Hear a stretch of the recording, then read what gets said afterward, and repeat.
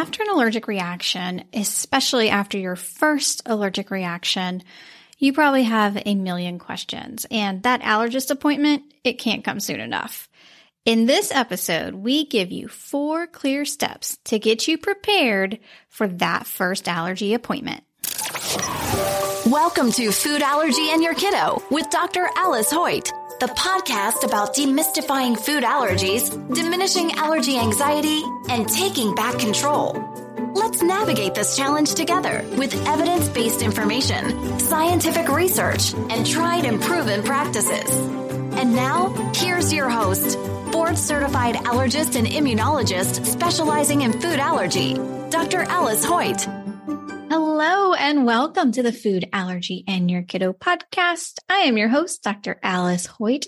Delighted to be joined by my friend and co-host, Mrs. Pam Lestage. Hey, Pam.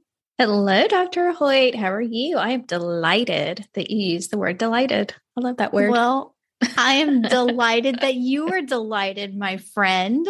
And I am delighted that you're here today. I am doing wonderfully. And I'm very excited about our show topic because I feel that this is something that we should have done a long time ago. I agree. And I feel like we've touched on this topic a little bit, which probably made us think that we had already done a full episode. But when going back, we hadn't. So here we are bringing you some information that is going to be very valuable for so many people. Yes, the 4 steps to preparing for your food allergy appointment. Dun, dun, dun. Yes. So important. I know, right? So one of the reasons I wanted to do this episode was because it breaks my heart when patients come in, and my practice is set up that we're able to get patients in pretty darn quickly after they have a reaction.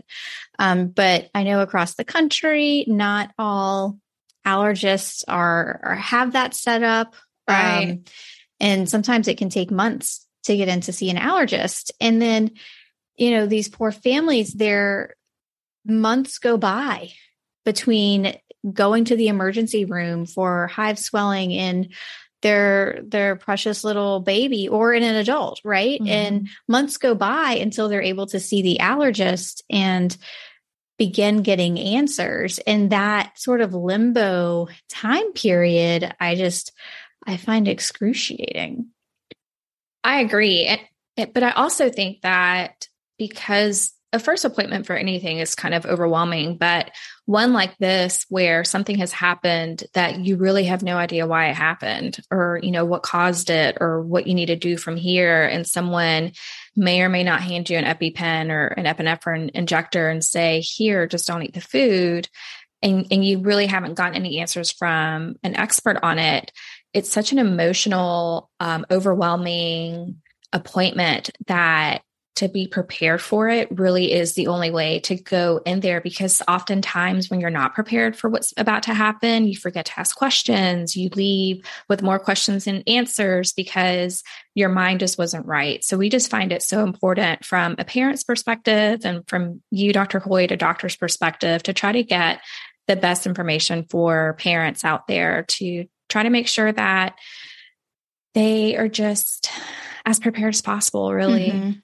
No, absolutely. And, we're going to focus on this being someone's first food allergy appointment, but there are definitely things within these 4 items that we're going to talk about that really everybody can apply to any follow-up appointment. Oh, yeah. Or any new patient appointment for kind of for any specialty. But, if you've had a reaction and you need to see back your allergist, like this content is going to be good for you. Oh, yeah, absolutely. Absolutely. Can go across the board. So let's start with step 1 of the 4 steps to how to prepare for your first food allergy appointment. And it is have a clear plan for any subsequent reactions. So let's say your sweet little 8-month-old ate scrambled eggs for the first time and had hives, and you took little baby to the emergency room and they treated little baby. From that point on, until you see your allergist, you need to have a plan. And if I know there are going to be some people listening who have been in that situation where they've gone to the emergency room and they've been told, yeah, this is an allergic reaction, and they've been treated with antihistamines, or they've been treated with epinephrine, or both. And then they're told, see an allergist, or they might be told, see your pediatrician. You need to have a plan from the moment you walk out of that emergency room until you see that next healthcare provider, whether it is the pediatrician or the allergist. But definitely have a plan for what to do in case there is any subsequent reaction. You're probably like, okay, well, Dr. Hoyt, like I have already had the reaction, or my kiddo has already had the reaction. I can't really go back in time right now. I'm waiting for this allergy appointment. Right. So that's when if we're not seeing the allergist immediately, as in like the next day or two, then we definitely want to see our pediatrician, who can give enough information and provide a prescription for an epinephrine autoinjector if that was not prescribed by the emergency room, so that in case there is any sort of subsequent reaction, then you are prepared in that case. Absolutely. And I think also, after that first reaction and leaving the emergency room, a lot of what, I want to say most people do is go straight to the internet, right? And so that's something that I can't say don't do, because it's just natural for so many of us to do that. But if you're going to go online, try to go to a credible website, right? Don't go on Facebook. Don't go to all of these, kind of mom groups, because while they're helpful in some ways, sometimes they can be a little misleading or a little scary. And if you still haven't been able to see a professional, a healthcare provider, then going to a website that has just the right information for you, maybe some forms you can fill out, a website like ours that will tell you what to look for in a reaction, so that you are aware of what you're looking for. Right.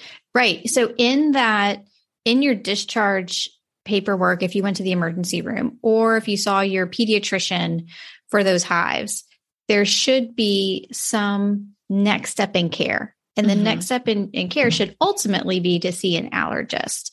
But there should also be what to do in the meantime information. And if you feel like that's lacking, then that's the perfect role for your pediatrician or your intern, your primary care physician to fill.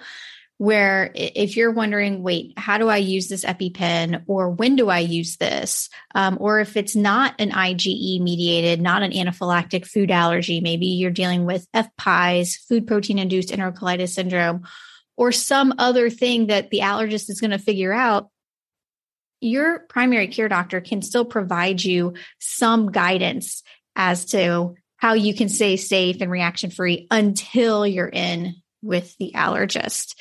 And do not be afraid to ask your primary care doctor that specific information and what specific questions you have. And, if it's very detailed questions that your allergist will be able to answer, but maybe your primary care doctor can't answer, then they'll tell you that, but they will have enough information about what happened to you or to your kiddo to keep you safe until your next appointment.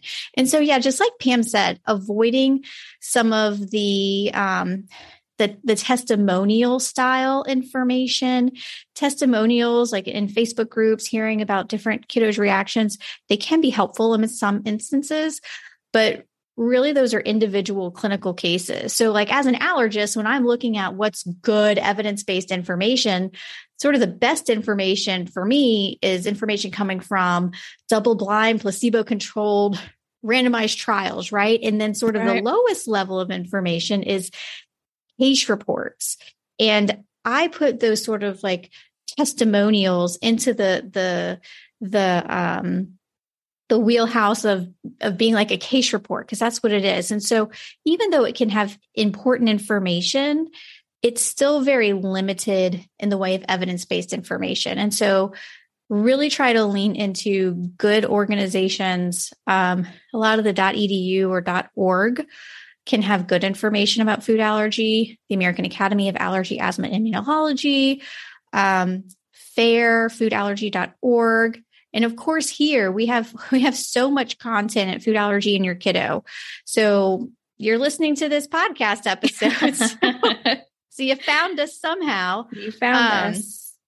But yeah, it's so important to have some sort of clear plan. And the plan should never be after that reaction, well, here's an EpiPen, see you later. Mm-hmm. A lot of people don't even necessarily know that allergists are exist, are a board certified medical specialty. To be an allergist, you have to first be an internist or a pediatrician or both. That's what I am. I'm board certified in internal medicine and pediatrics and allergy and immunology. So, but a lot of people don't know that.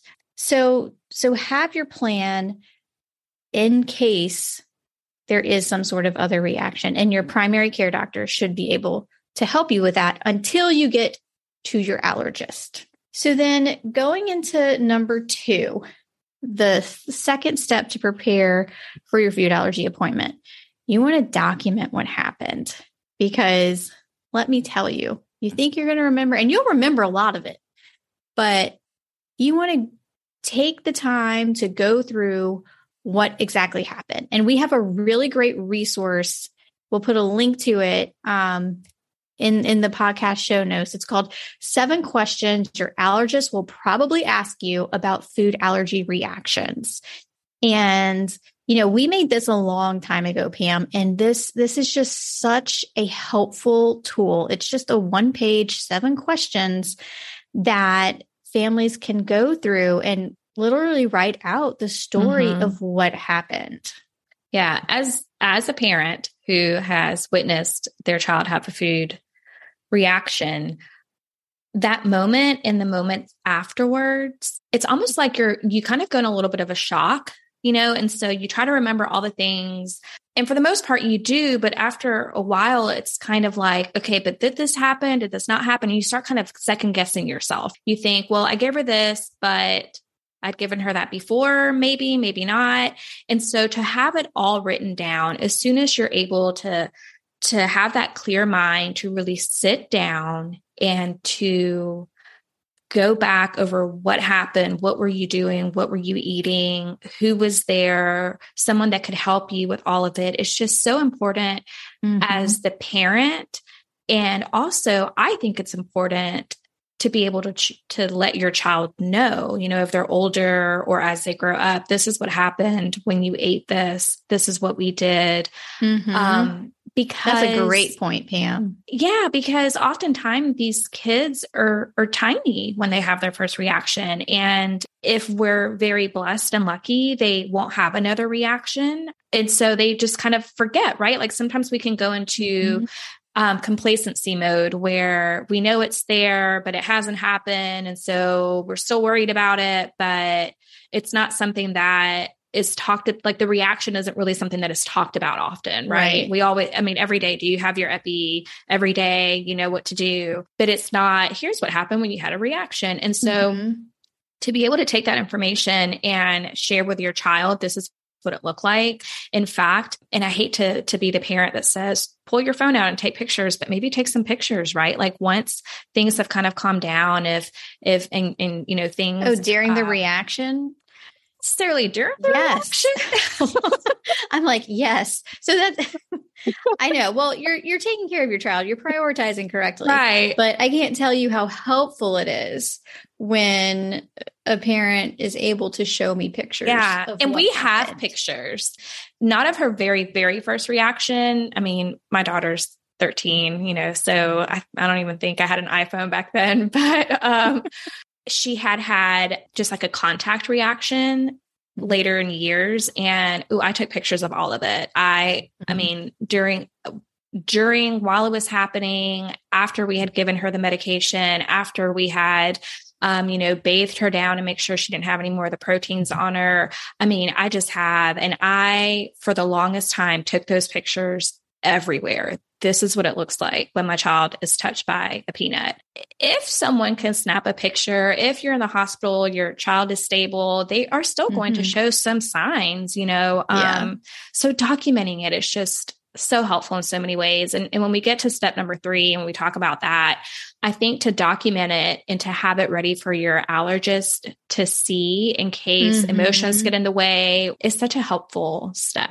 Oh, it totally is. And it's great for like me as an allergist when I am able to look at what somebody has written down when they've been in the comfort of their own home and they've had time to sit down and think about something, as opposed to, I mean, who doesn't feel not rushed in a doctor's office, but we all feel like, okay, we don't want to waste somebody else's time. Right. So sometimes we get a little bit flustered when we're retelling what happened, or we might forget something. So spending the time writing it down. And I do want to go through these 7 questions. I mean, it's kind of a spoiler alert, but like, these are the 7 questions that your allergist is probably going to ask. These are the 7 questions on that form that we want you guys to go to foodallergyandyourkiddo.com, download this form, and we'll have it in the show notes. But question number 1, what food do you think caused the reaction?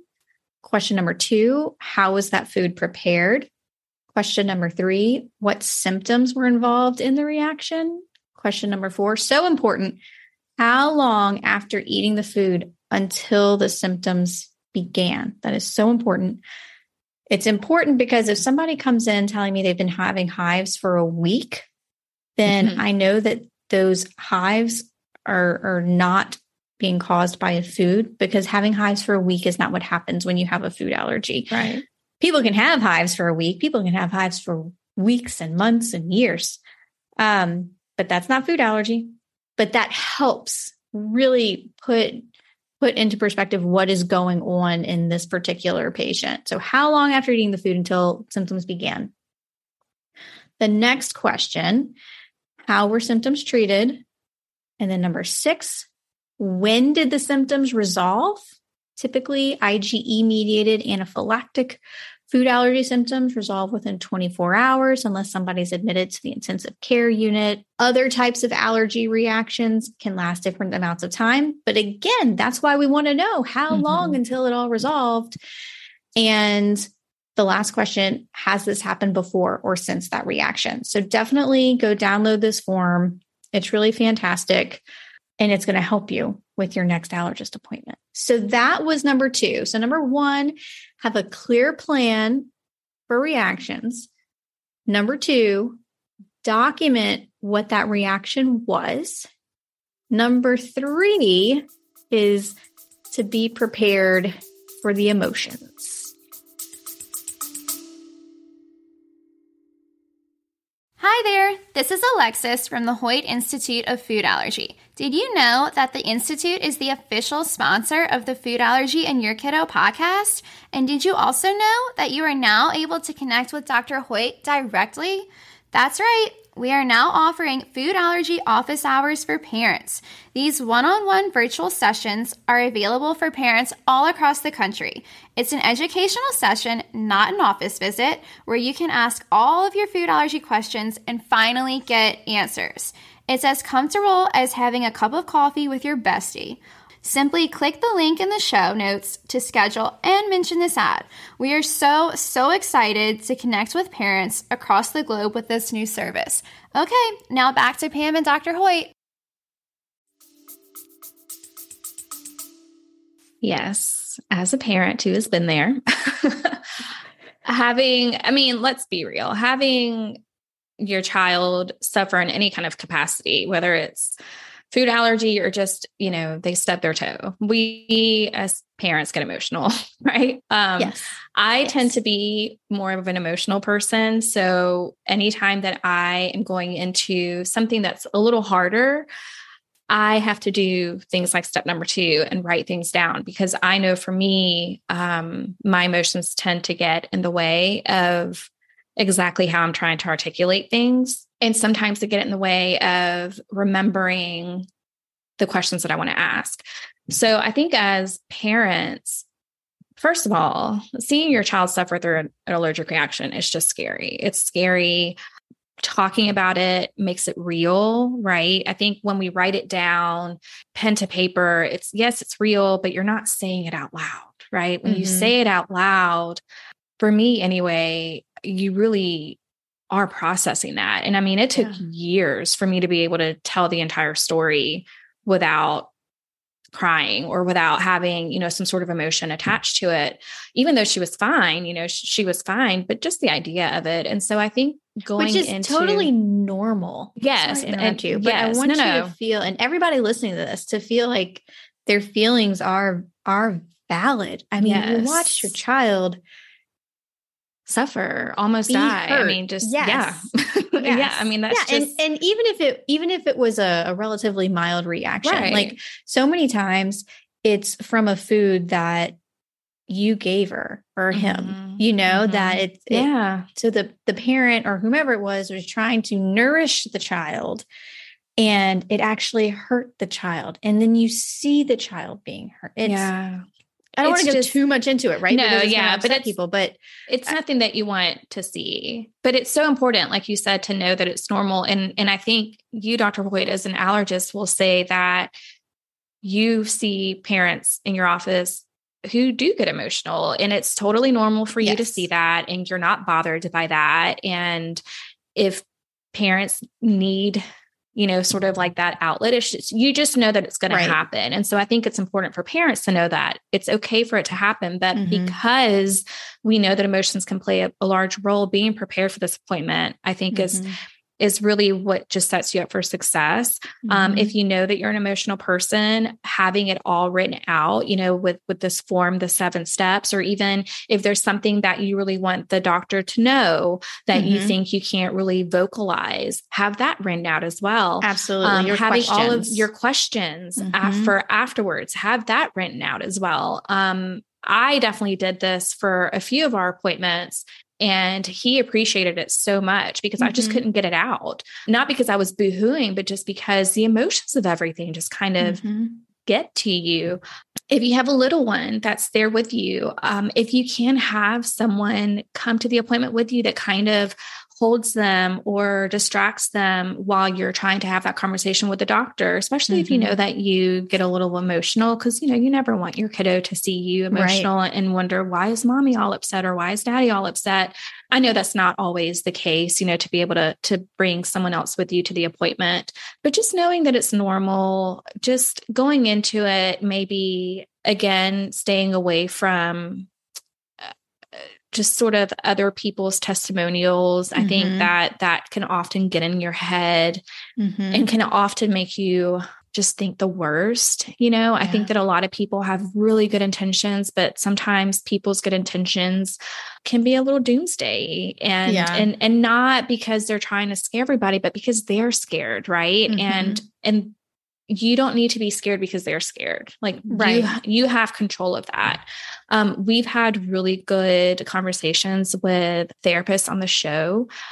You can go back and listen to those episodes or find some way to like zen yourself, right? To go into that appointment knowing that emotions are going to be there, but it's okay. And the most important thing is to have a clear understanding for the doctor who's going to take care of you about what happened, and have a clear understanding of your next steps when you leave, because you never want to leave an appointment with more questions than what you had, That's the worst. And it's really, appointments are just overwhelming in general, just any appointment, right? Unless it's your well checkup and, you go in there like, everything's cool, everything, and you do your thing and you go. But for appointments like this, especially when there's so much information, just make sure that you have everything set up, written down ahead of time. Written down. And look, and even our doctor, so many times he would tell me things and I would nod, and he would then laugh and say, I'm just going to write this down for you. And he'd write it down, on his notepad. Yeah. Because so many times, I know like my husband would always say, okay, so what did the doctor say? And in any situation, not just allergy appointment situations. And I'm like,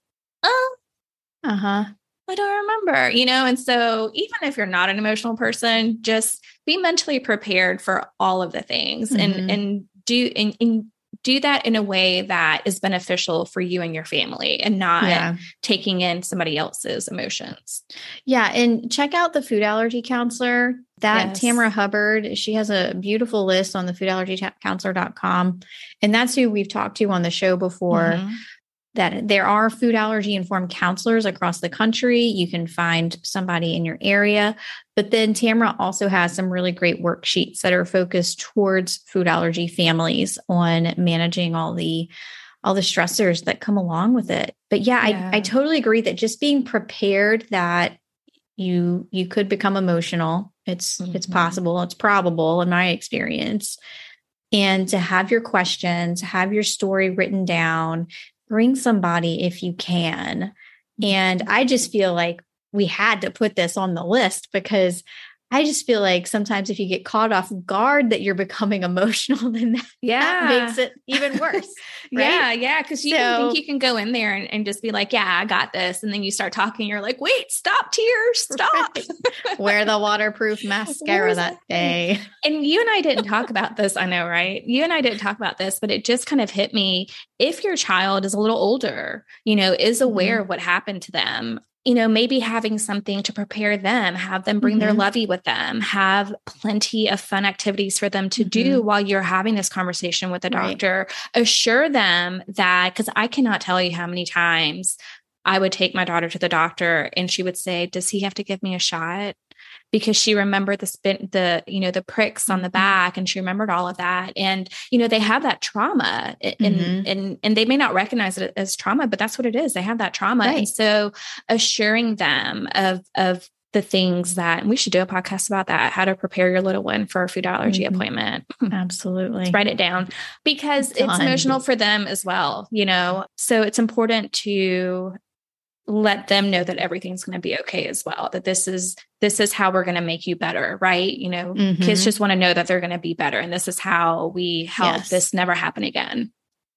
And don't be afraid, especially for kiddos who are maybe 4 up till teenagers. Like if you want to talk with the doctor without them being there, I don't typically like this so much in the teens group because I feel like we as their healthcare provider and as you as their parents, we're supposed to be transitioning them from the pediatric care model to the adult care model, meaning like they're taking complete ownership over whatever medical condition it is. So we don't like to have a lot of sort of behind the scenes discussions, right? Once they're older kiddos, but definitely when they're 6, 7, 8. And there's things you want to discuss about what happened with this reaction and the severity and the life threateningness, and ask some questions and get some really just unfiltered responses, and you be able to be unfiltered. Then definitely ask if you can talk with the doctor either via telephone after the appointment or something like that. Because we also don't like for the kiddo to necessarily know that we're talking about them without them, because that can promote that distrust. At the same time, we want to be able to have adult conversations about this. So if there's something that you feel like you do not want to talk about in front of your child, but needs to be discussed, then absolutely ask the allergist if y'all can talk later or something like that. And a lot of times I'll pick up on it, and hopefully your allergist will pick up on it too and say, we can talk about this later or something like that.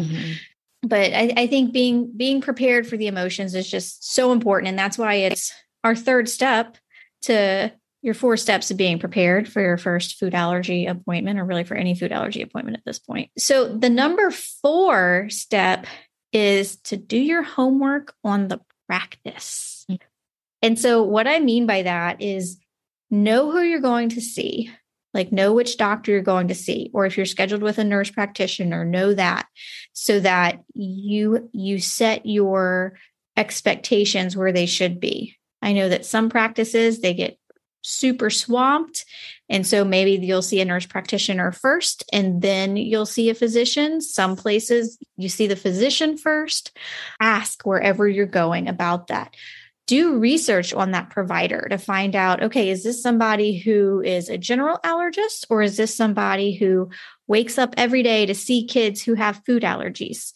It's not that seeing one is right and the other is wrong, because ultimately you want to start getting your questions answered. And food allergy is a journey. And rarely am I able to answer all of the family's questions the first time I meet them. And it usually takes another follow-up. And that's actually why my consultations are 2 parts. And when people call to schedule, they're explained that, because sometimes we have to do blood testing or whatever the case may be. I need to get more information, or we need to plan a challenge or something like that, right? Do your homework on who you're seeing. Also, on even less fun stuff, know about the costs involved for everything. So know what your insurance covers. Know if they take your insurance. If they don't take your insurance, can you use your FSA, HSA, all of that stuff? Do they have payment plans? Like, whatever the case may be, just try to limit the surprises. And you can do that by trying to do your homework on the practice. Right. Going into an appointment with anybody, but especially someone like an allergist who, really any relationship with your doctor should be long-term, but this one I think sometimes seems a little more intimate to me. You want to make sure that you and the allergist are like-minded in terms of they're hearing you, they understand you, they are coming from a place of, for me anyway, and I know you're like this, that, you come from a place of sort of being a human, not just a physician. I think sometimes we can see doctors who just kind of make you feel like you're just another patient on the list. And I think when you research a doctor, you can often find that through their websites, through their social media presence. You can kind of get a feel of how they practice, what kind of practice they have, and oftentimes just kind of how they are, as humans. I know, like for us, and I know I'm biased, but when I go to your social media page, it's bright and it's happy. And if I didn't know you, I would think, oh, she seems like a fun doctor. Just from a parent's perspective on researching the practice, those things to me are important, that it doesn't feel stuffy, that it doesn't feel. And then if you have any questions, call their front desk and ask the questions ahead of time, because you don't want to show up to a doctor's appointment and then they give you a handout of all of these things and you say, wait, I didn't sign up for this, so go into it knowing all of that stuff. And when we went through this, I was referred by my dad, who is a physician. And so I already knew what I was going into. And that was great. So get opinions from other people, from your pediatrician, from other families in your community who may have kids with food allergies, to have that sort of second hand or firsthand information from other people, and just kind of know. It's just so important. I think in today's age, we just want to find, or in today's world, we just want to find someone who is understanding of us, and doing that research for that emotional kind of connectivity is really good. But also, like you said, you don't want to walk into your appointment and be handed out a financial sheet and say, whoa. And a way you can find out if your allergist has like a super keen interest in food allergy is look on their website. You can also see what academic organizations they're involved in, what research they've done, what sort of advocacy they've been involved with. You can go to websites like oitadvisors.org, where that's where OIT allergists have their practices listed. And if they're doing OIT, then they're clearly interested in food allergy, because OIT is one of the advanced therapies for food allergy. And absolutely ask your friends. At this point, a lot of people know other people whose kiddos have food allergy. And I can't tell you how many times different families have seen different doctors, and, different doctors gel with different patients. It's different dynamics. That's why we say, do your homework on the practice. So those are our 4 steps to preparing for your first food allergy appointment. Number 1, have a clear plan for reactions, at least until you get to the allergist and can get more information and an even clearer plan. Number 2, document your reaction. Use that handout we have, the 7 questions your allergist will likely ask you. Number 3, be prepared for those emotions, and those emotions are okay and very, very, very normal. And number 4, do your homework on the practice. We hope that this helps you, and that if you know anyone struggling with trying to figure out their next steps, that you share this with them. That's the episode. Thanks so much for tuning in. Of course, I'm an allergist, but I'm not your allergist. So talk with your allergist about what you learned on this episode and visit us at foodallergyandyourkiddo.com where you can submit your family's questions. God bless you and God bless your family.